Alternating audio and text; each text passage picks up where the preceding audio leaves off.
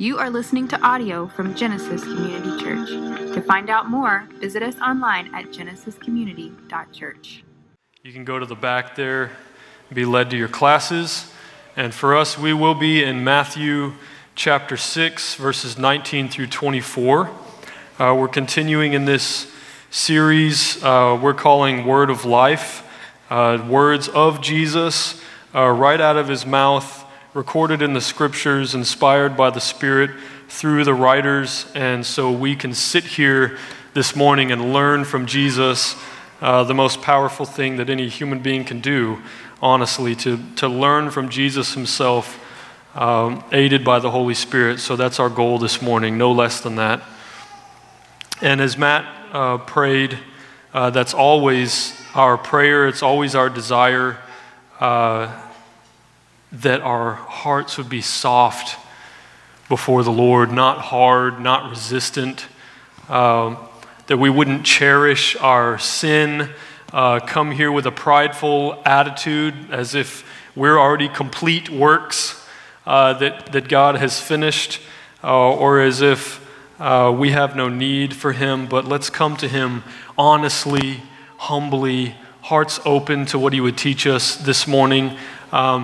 And I'm not saying this because of the particular content that we're going to learn from Jesus about this morning, but let me say this just as a kind of an opening remark, and I say it including myself. As we always want to do, let's do this morning. Let's not protect those parts of our hearts that we know are far from God. It's a really easy thing to do. It's the easier thing to do, to come and gather together with believers and have his word before us and invite his Holy Spirit to come and speak to us. But we hold on reserve some parts of our hearts that we're just not really willing for the Lord to get at. Some issue in us, some brokenness, maybe some sinfulness in us that we're not willing to have the Lord attack. We feel that we're not ready for that. We're not ready to let go of that part of ourselves or our lives. Let's not try to play that game with the Lord this morning. Let's be wholeheartedly open to him and what he might do, what he might teach us this morning. I think that's the wise position to take before the Lord, the appropriate one. So let's seek to have that attitude this morning. All right, now, as we always do, I'll read this passage out loud. Every word of this is Jesus speaking himself. I'll read this passage out loud if you'd follow along, and then we're going to pray, ask the Lord for some more help before we begin seeking to learn from him. So Matthew chapter 6, starting in verse 9. If you're new to the scriptures, that's glad you're here, really glad you're here. You've probably heard of Old and New Testament. Matthew is the first book of the New Testament recording the life of Jesus and his ministry. And so Matthew, Mark, Luke, John. Matthew is where we are, chapter 6. Starting in verse 19. Jesus says, "Do not lay up for yourselves treasures on earth where moth and rust destroy and where thieves break in and steal, but lay up for yourselves treasures in heaven where neither moth nor rust destroys and where thieves do not break in and steal. For where your treasure is, there your heart will be also. The eye is the lamp of the body, so if your eye is healthy, your whole body will be full of light. But if your eye is bad, your whole body will be full of darkness. If then the light in you is darkness, how great is the darkness? No one can serve two masters. For either he will hate the one and love the other, or he will be devoted to the one and despise the other. You cannot serve God and money." Let's pray. Lord, we do come before you confessing our need for you.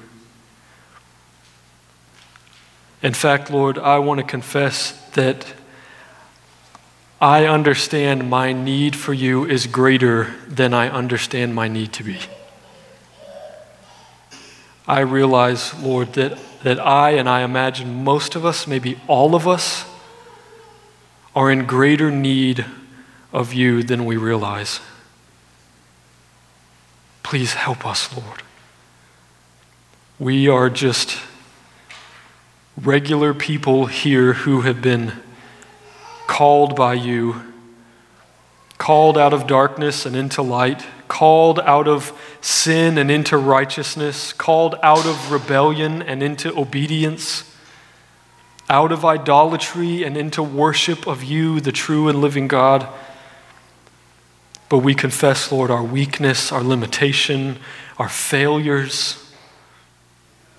And we ask that you would please meet with us here in that confession, in that honesty, and do a work of your Spirit that is surprising and powerful, life-changing, worship-creating. Help us to understand your word, Lord. As Matt was praying, I agree, Lord, with his prayer.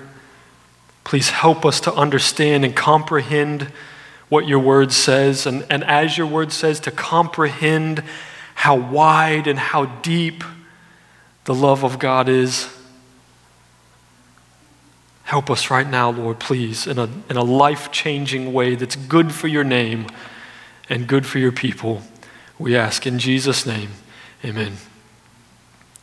All right, so here, as we've seen from Jesus, he is, whose Bible is this? It's not mine. Am I supposed to read from this? Did I not get a memo? There it is. Man, what a godly dude. Proud of you, Jacob. He often leaves his Bible here because he's so passionate to preach, and this is where, he sees the preaching happening, and he just loves the Word of God. So proud of you, brother. All right, so as we've seen so many times before, we're seeing again in this passage, Jesus is revealing himself to be greater than the world and greater than anything the world has to offer. And that, of course, infuriates all of his opponents, everyone who doesn't believe in him, doesn't believe he is who he claims to be. That infuriates them because he's making claims about himself consistently that would suggest to you, either kind of inadvertently or overtly even, suggest to you that he is not just a human being, not just a wise teacher, not just a prophet, not just a rabbi, someone to be followed, someone to be looked to as an example, but he is actually God. And he's speaking authoritatively here, as he always is, speaking authoritatively about life, about eternity, about the value of life, about the value of God, what God's worthy of, and what an appropriate response to God is in all of his worthiness, all of his majesty, his eternal glory. What is an appropriate response to God? So in this sermon, what we normally call the Sermon on the Mount, Jesus is over and over again talking about true belief and then how to align your life in agreement, in an appropriate response to actually believing in who God actually is.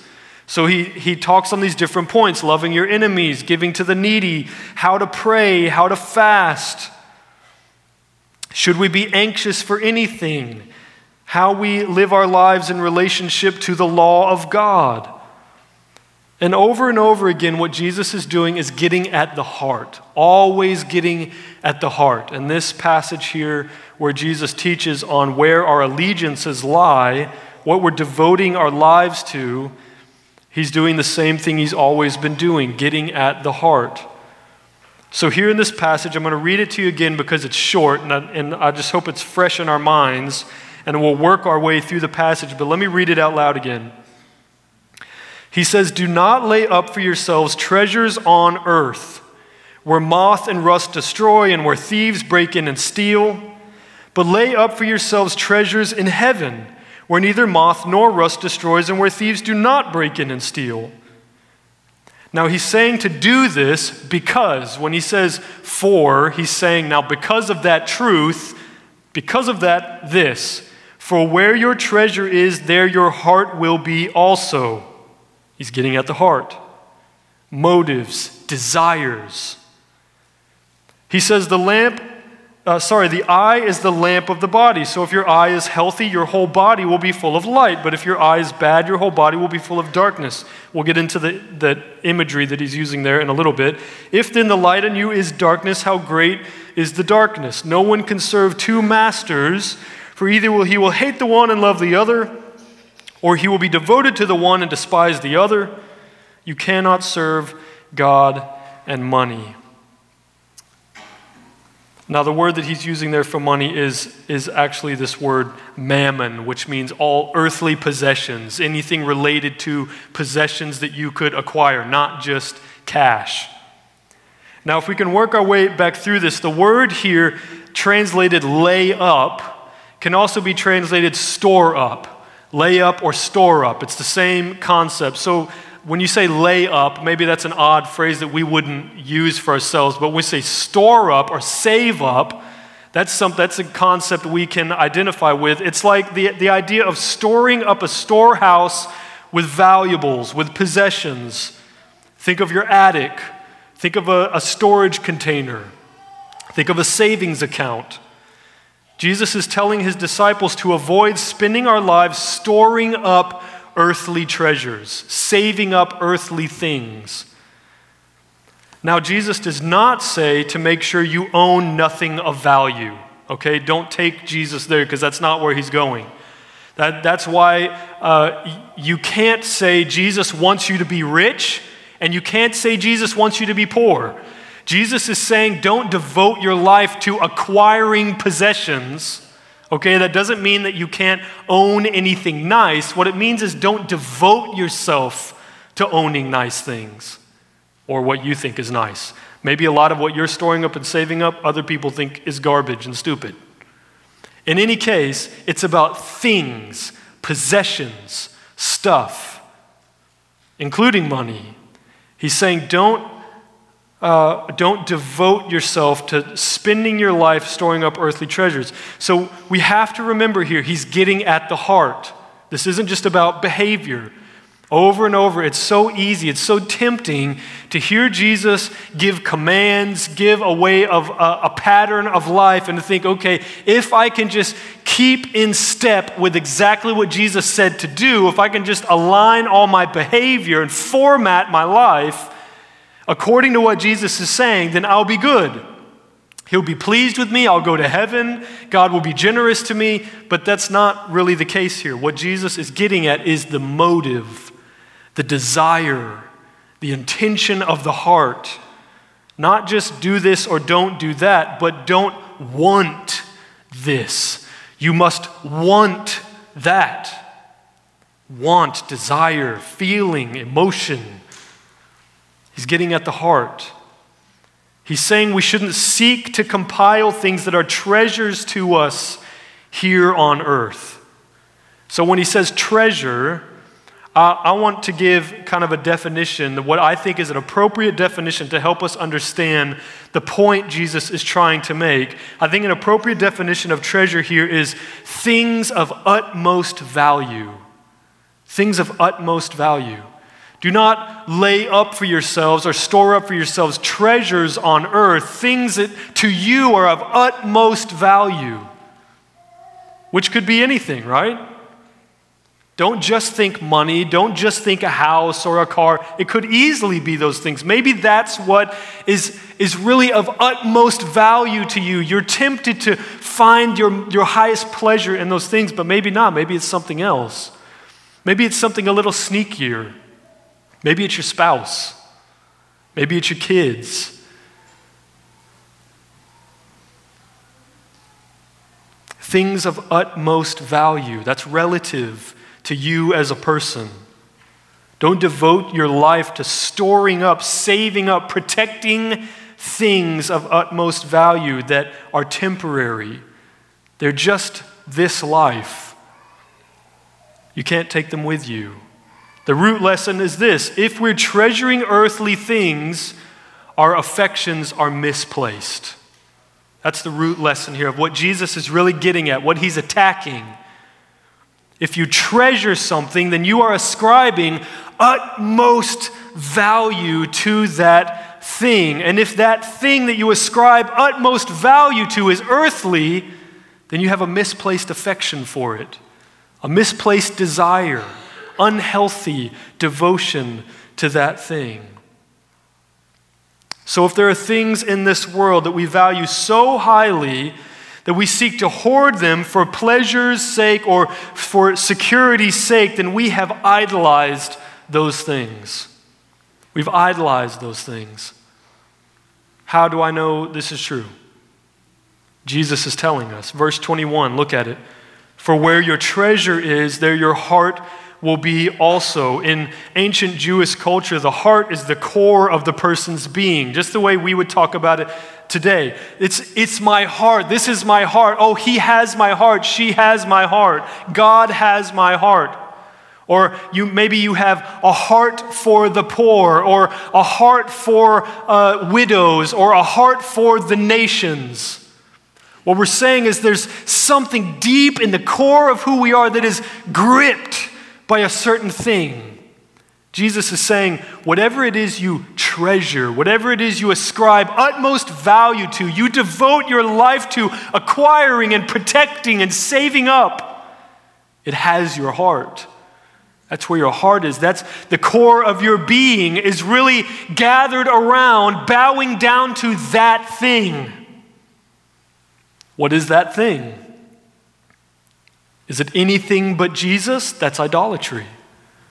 You see the point Jesus is really getting at? The deep, kind of scary place that Jesus is getting to in our hearts. If you're devoting yourself to acquiring a thing, arranging your life around getting it, protecting it, saving it up, piling it up because that gives you a sense of pleasure or security, then that thing is an idol in your life. It's got your heart in a way that only God should have your heart. Listen to the Apostle Paul, Philippians 3, verse 8.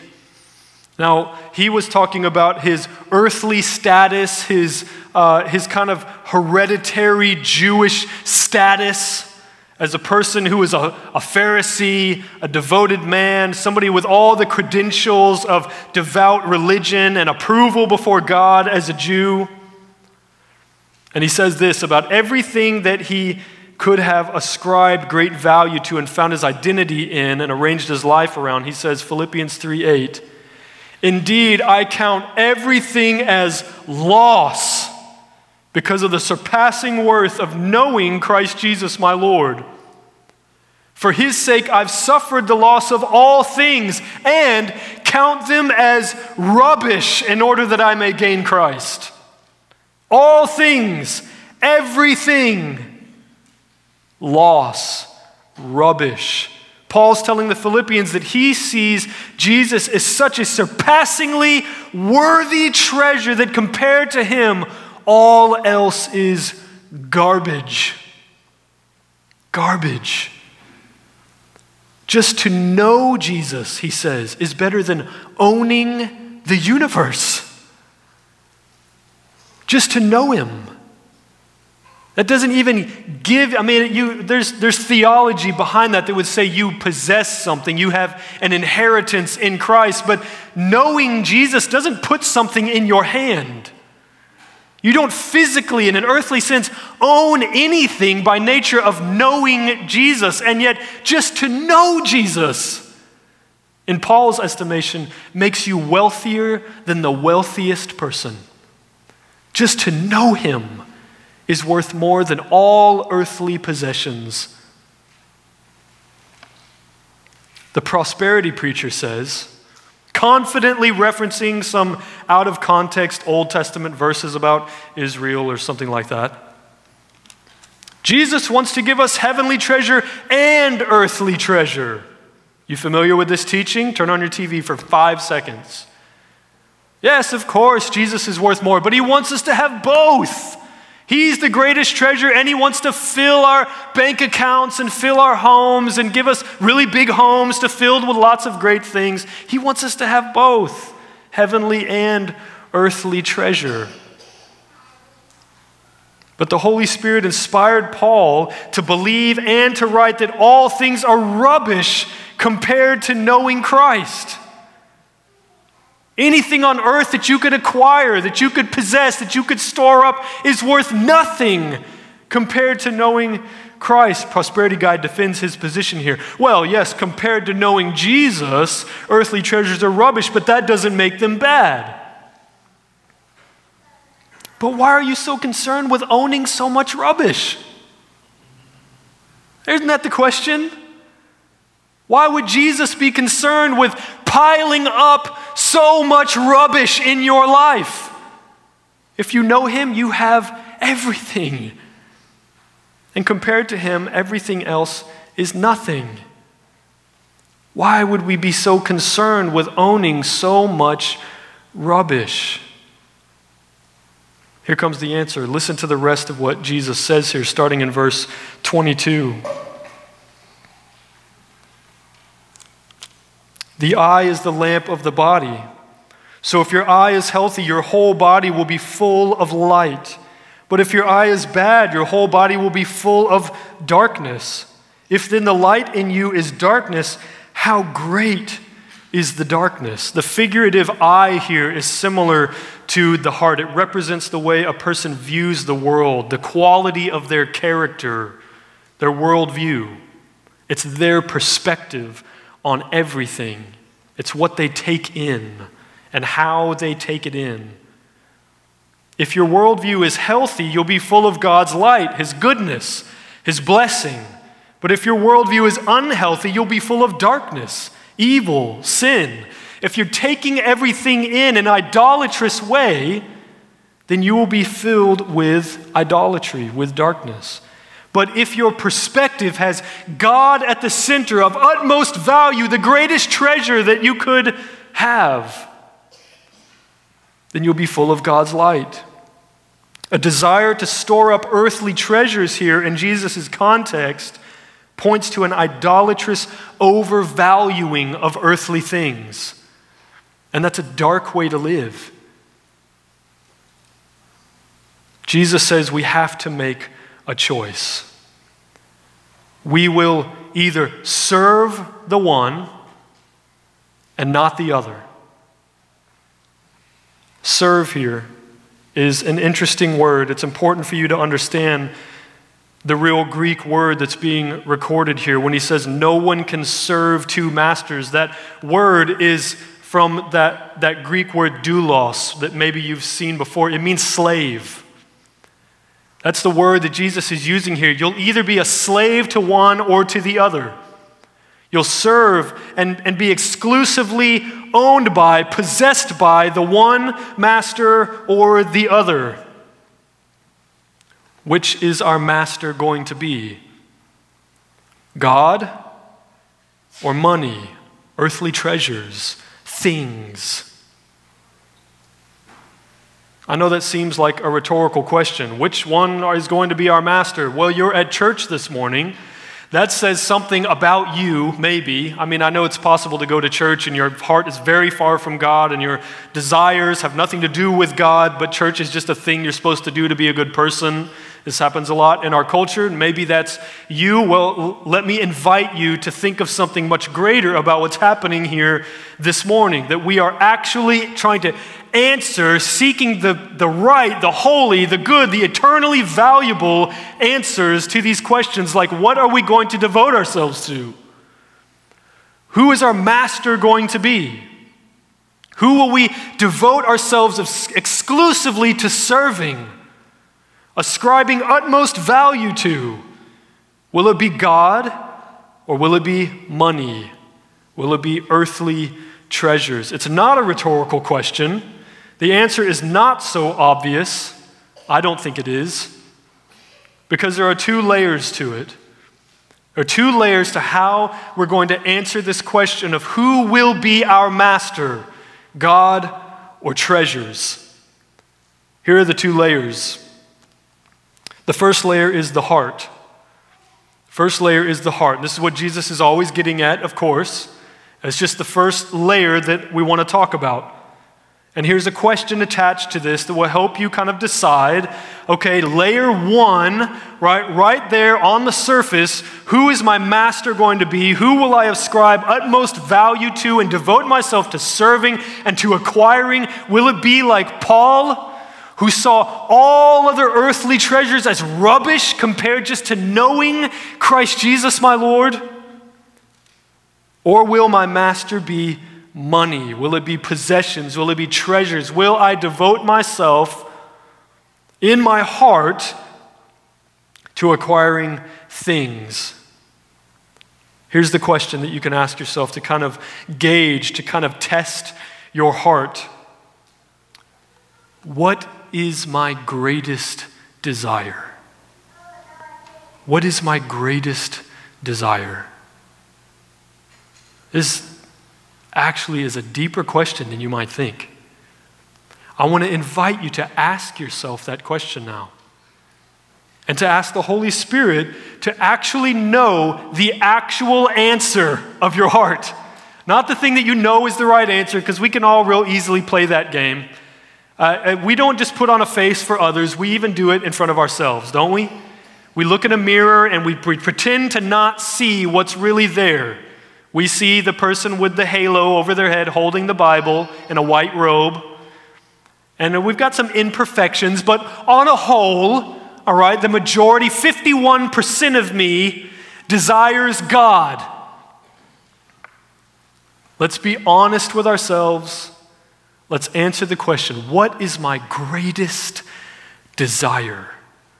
The motive, the thing that impassions me, the desire I have that overwhelms all other desires, so that if I only had one pursuit in life, this is the thing that I'm most captured by, most gripped by. What is my greatest desire? You answer that question and you know what your heart is. You know where your heart is, where your allegiances lie, the thing you're most devoted to. Now, the second layer is this. Once you kind of know that, the answer to that question, which I don't assume you already know because it's deep and it can take a lot of prayer and a lot of exploring your heart and taking inventory of your life. And the second question, the second layer, I think is going to help us to actually assess our hearts, that first layer, and help us to understand, what is my heart? What is my greatest desire? And you may have to kind of reverse engineer so that you understand yourself and you can have some acts of repentance and some greater devotion. Here it is, the second layer. The overflow of the heart is the second layer. The first layer is the heart. What is my greatest desire? And the second layer is the overflow of the heart. Here's a question for you. How will we arrange our lives to reflect our greatest desires? How will I arrange my life so that it appropriately reflects my greatest desires in life? Now, here's why I think that's so important. Why I think that helps us get to what Jesus is really talking about. Because it's so easy to ascribe verbally utmost value to Jesus and to say confidently, boldly even, Jesus is of utmost value. Knowing him, having Christ Jesus my Lord is worth more than anything else I could have in all this life. You can have the world, just give me Jesus. But then we can spend our lives in absolute contradiction and betrayal of what we've just said. The way we allot our time, the way we spend our money, the thing that occupies our attention and that we become anxious over, the things that we're turning over and over in our minds that might keep us awake at night, that we spend all of our days trying to figure out. For what purpose? What is it about our lives that reflects our greatest desires? I guarantee you in my life there's so much contradiction and betrayal. Because I will stand before you always, and I will tell you that Jesus Christ is of utmost value. He's the greatest treasure that could ever be had, that could ever be known. The kingdom of God is like a man who finds a treasure buried in a field, and then he covers it back up, goes away, sells everything he has in order to buy that field. Jesus is the treasure buried in the field. He's worth losing everything for. I will always stand before you and say that. And yet, if you were to take a careful examination of my life, I am confident that you would find multiple areas where I am contradicting my confession. My claims to hold Jesus as the greatest treasure would be undermined by the way I spend my time, the way I spend my money, the things that I devote attention to, the things I become anxious over, the things that I'm passionate about, the things that I rather than honoring God, glorifying God, I get really passionate about this thing over here that really has nothing to do with Him. And I guarantee you that if you took a real inventory, a real assessment of your own heart, your own life, you would find similar contradictions. Now, why am I saying that? Well, first of all, because I think that's what Jesus is saying. Because our affections, our devotions cannot be divided. We need to choose a master and be wholeheartedly devoted to that master. I believe, I'm trusting that the Holy Spirit inside of us will win the battle for our affections so that we will be devoted appropriately to our Master, our Savior, the Lord Jesus Christ, and count Him as worthy of all of our attention, all of our time, all of our money, so that He is honored by the way we live, and there's an appropriate response to the desires of our hearts, an overflow of the heart that fits with our desire. But I know how easy it is. This is why I'm honing in here. I believe it's why Jesus is making such a strong, stark kind of point about this, because He knows how easy it is to say this and live this. To mouth these words but have desires that contradict them. To ascribe utmost value to Jesus and the worship and the glory of His name. But then the moment by moment reality of our lives is not really focused there. And I don't mean that if you ascribe truly from the heart utmost value to Jesus, that knowing Him is worth more than possessing all the world, that if you truly believe that, then you will be living in some dark place in the world, very poor, starving among the starving, making the gospel known to people who've never heard it before, and you'll die as a full-time missionary with books written about Him that people will read off the shelves of Lifeway. That's not the only way that happens. I know those are kind of the heroes of our faith, these people that are so well known, even the apostles that we read about in the scriptures, but this can absolutely play out in the life that God has given you today. You can live in absolute devotion to Jesus Christ as your greatest treasure in the life that God has given you today. With the job that you have, the spouse that you have or don't have, the kids that you have or don't have, the job that you have or don't have, the day-to-day reality of your life can be marked by real belief in Jesus as the greatest treasure. He says, do not lay up for yourselves treasures on earth where moth and rust destroy and where thieves break in and steal. Things that will not last for eternity. But lay up for yourselves treasures in heaven where neither moth nor rust destroys and where thieves do not break in and steal. Working for eternity. Living for eternity. For the glory of Christ, for those things that Jesus will look right into your eyes and say, well done, good and faithful service. Here is your reward. Living for those things, treasuring those things, seeking to compile those things. You can do that at your job, in your home, your family life.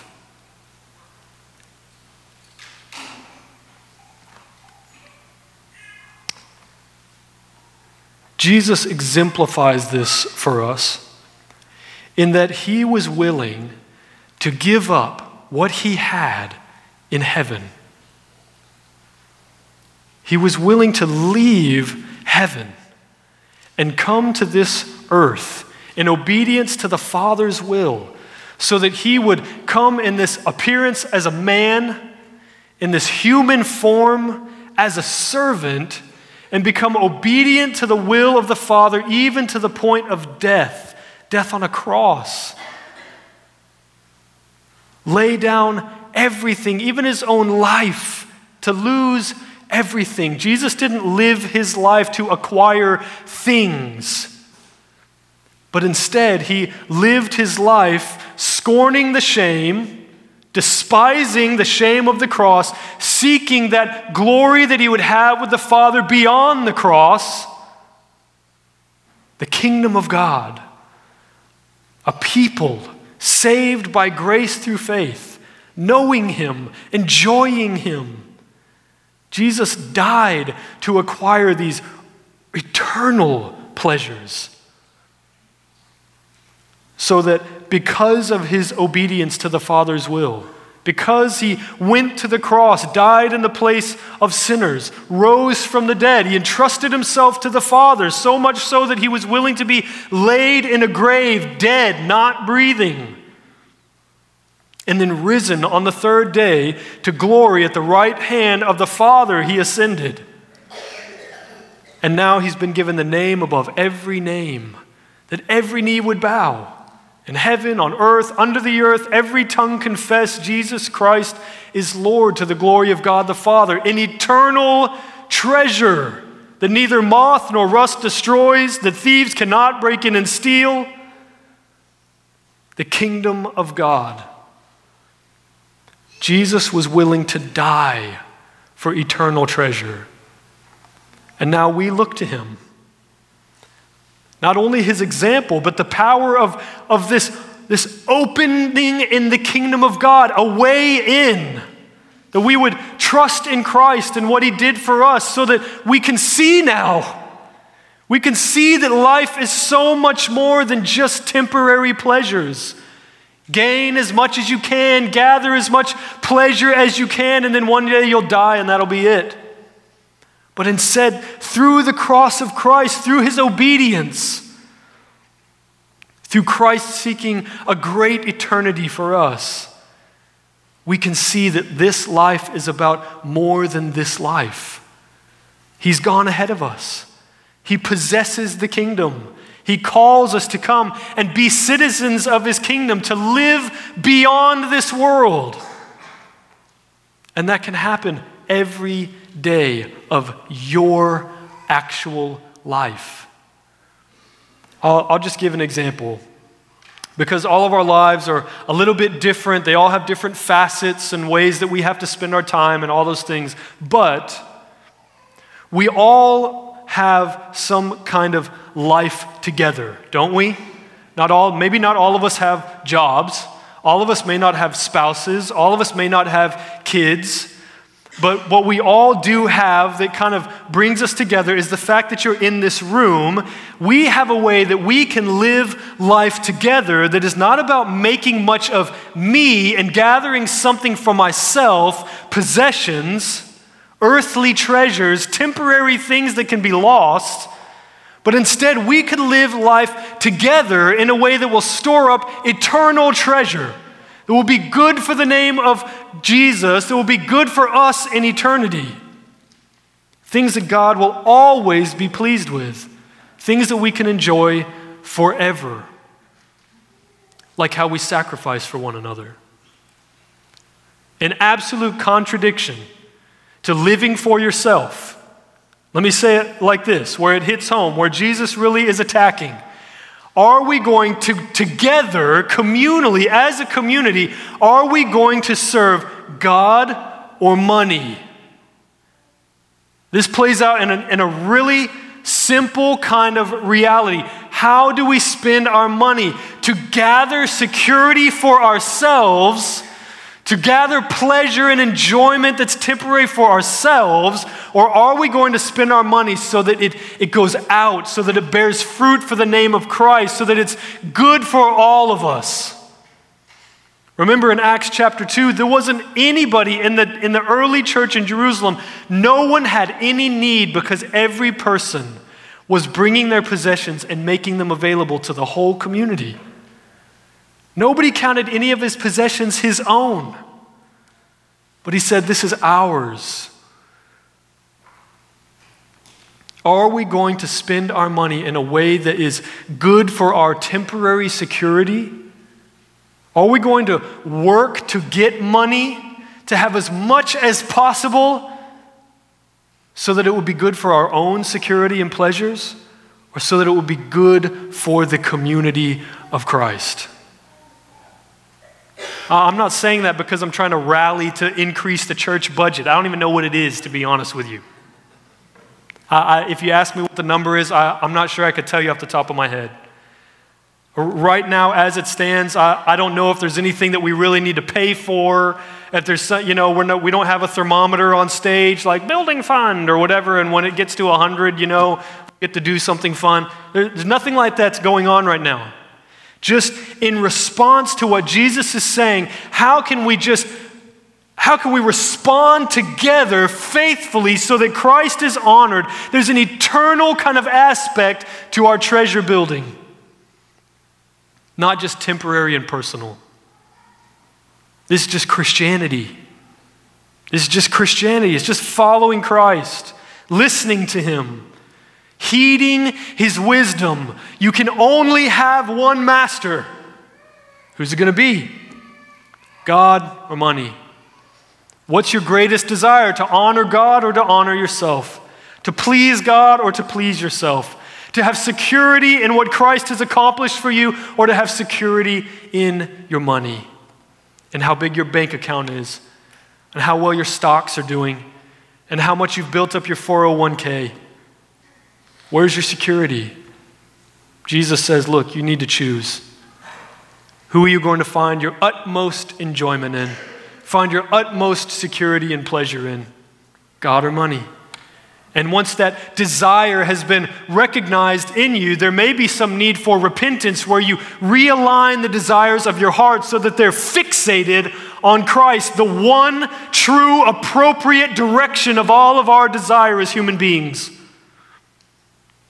And once we've fixated our desire appropriately on Christ as the greatest treasure, how will we then align our lives so that they reflect and agree with our desires? Because we don't want to be people who talk with our mouths about the glory of Christ, but then spend our money toward the glory of ourselves. We don't want to be the kind of disingenuous people. We want to be Christians. Christians. Real Christianity lived out. It's, I don't think, a mistake or a coincidence that just after this, he goes on to talk about anxiety. Therefore, I tell you, do not be anxious about your life, verse 25 says. Don't be anxious about your life. He said, therefore, don't be anxious about your life. If you choose to serve God, if you choose to have an eternal perspective and store up treasures in heaven, that all of your goals, your aspirations, your desires are directed at Christ, His glory, His kingdom, the enjoyment of Him, you will have nothing to be anxious for. What are we usually anxious for? Our stuff. Our stuff, having enough of it, running out of it, having it taken from us, having a nice enough thing. For goodness sake, I'm with you here. How many times have you gone in and stared in the refrigerator full of food and been like, God, there's nothing to eat? And it's full. It's like overflowing. And all the jars are rattling when you open the door. You go into the pantry, God, there's nothing to eat. And it's full. It's overflowing with stuff. The same thing is always happening in all these different aspects of our lives. Just overflowing with all the possessions and comforts and ease. And I'm not saying your whole life is easy. But I am saying that God has provided for us. God has provided for us. We have enough. And if we have Christ only, we have abundantly enough. What are we striving for, yearning for? Why do we feel so much emptiness? Why do we feel this kind of, this desperation to keep trying to build something? We have Christ. Is he enough for us? Now, I realize that as we've been just, again, I know I say this all the time, but if I can just for a minute stop being, the preacher who's on the little elevated platform and you're all a congregation sitting there doing what people in congregations do. If we can not be in the ritual right now and just be some people in a room together, just being humans who have believed some things, who have some hopes, right? If we can just be in a room together right now, I understand that as we've been seeking to learn from Jesus over the past several weeks, we keep on bumping up against these real sensitive parts of our hearts. Have you noticed that? I've been feeling that a lot. Even as I preach to you, there's the thing coming out of my mouth, and then there's the back of my mind that's like, because I know me. And I promise you, I'm not preaching me to you, I'm preaching Jesus to you, and I, along with you, over and over again, Jesus is teaching, saying, this is the kingdom, this is the way of life you're called to, this is the greatest treasure, these are the things that are worthy of your devotion. This is real Christianity, and over and over again, I find myself just cringing at my weakness, just cringing at my earthliness, my sinfulness, my lack of devotion to God is just sickening to me.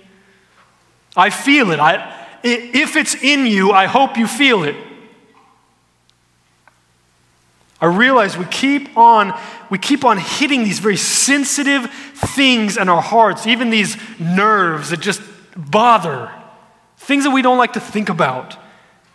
We want to just come to church, and church is so much easier when you come and you sit down and you sing songs that you believe in, and then somebody opens up the Bible and they go, guys, we're doing great. We're doing awesome. Isn't following Jesus just the most natural thing? I can see you all doing it. Woo! That is easy, man. It's so easy to sit under the Word of God when someone takes the Word of God and they go, look, as far as I'm concerned, y'all are nailing it. Just go enjoy Luby's. All right? Just go feast and be merry because we are nailing it. Just stand up here and talk about how great our church is. Church is so easy when every sermon is just a sales pitch for how great that church is. Man, we're doing this and we did that and God did this and have you seen our website? Man.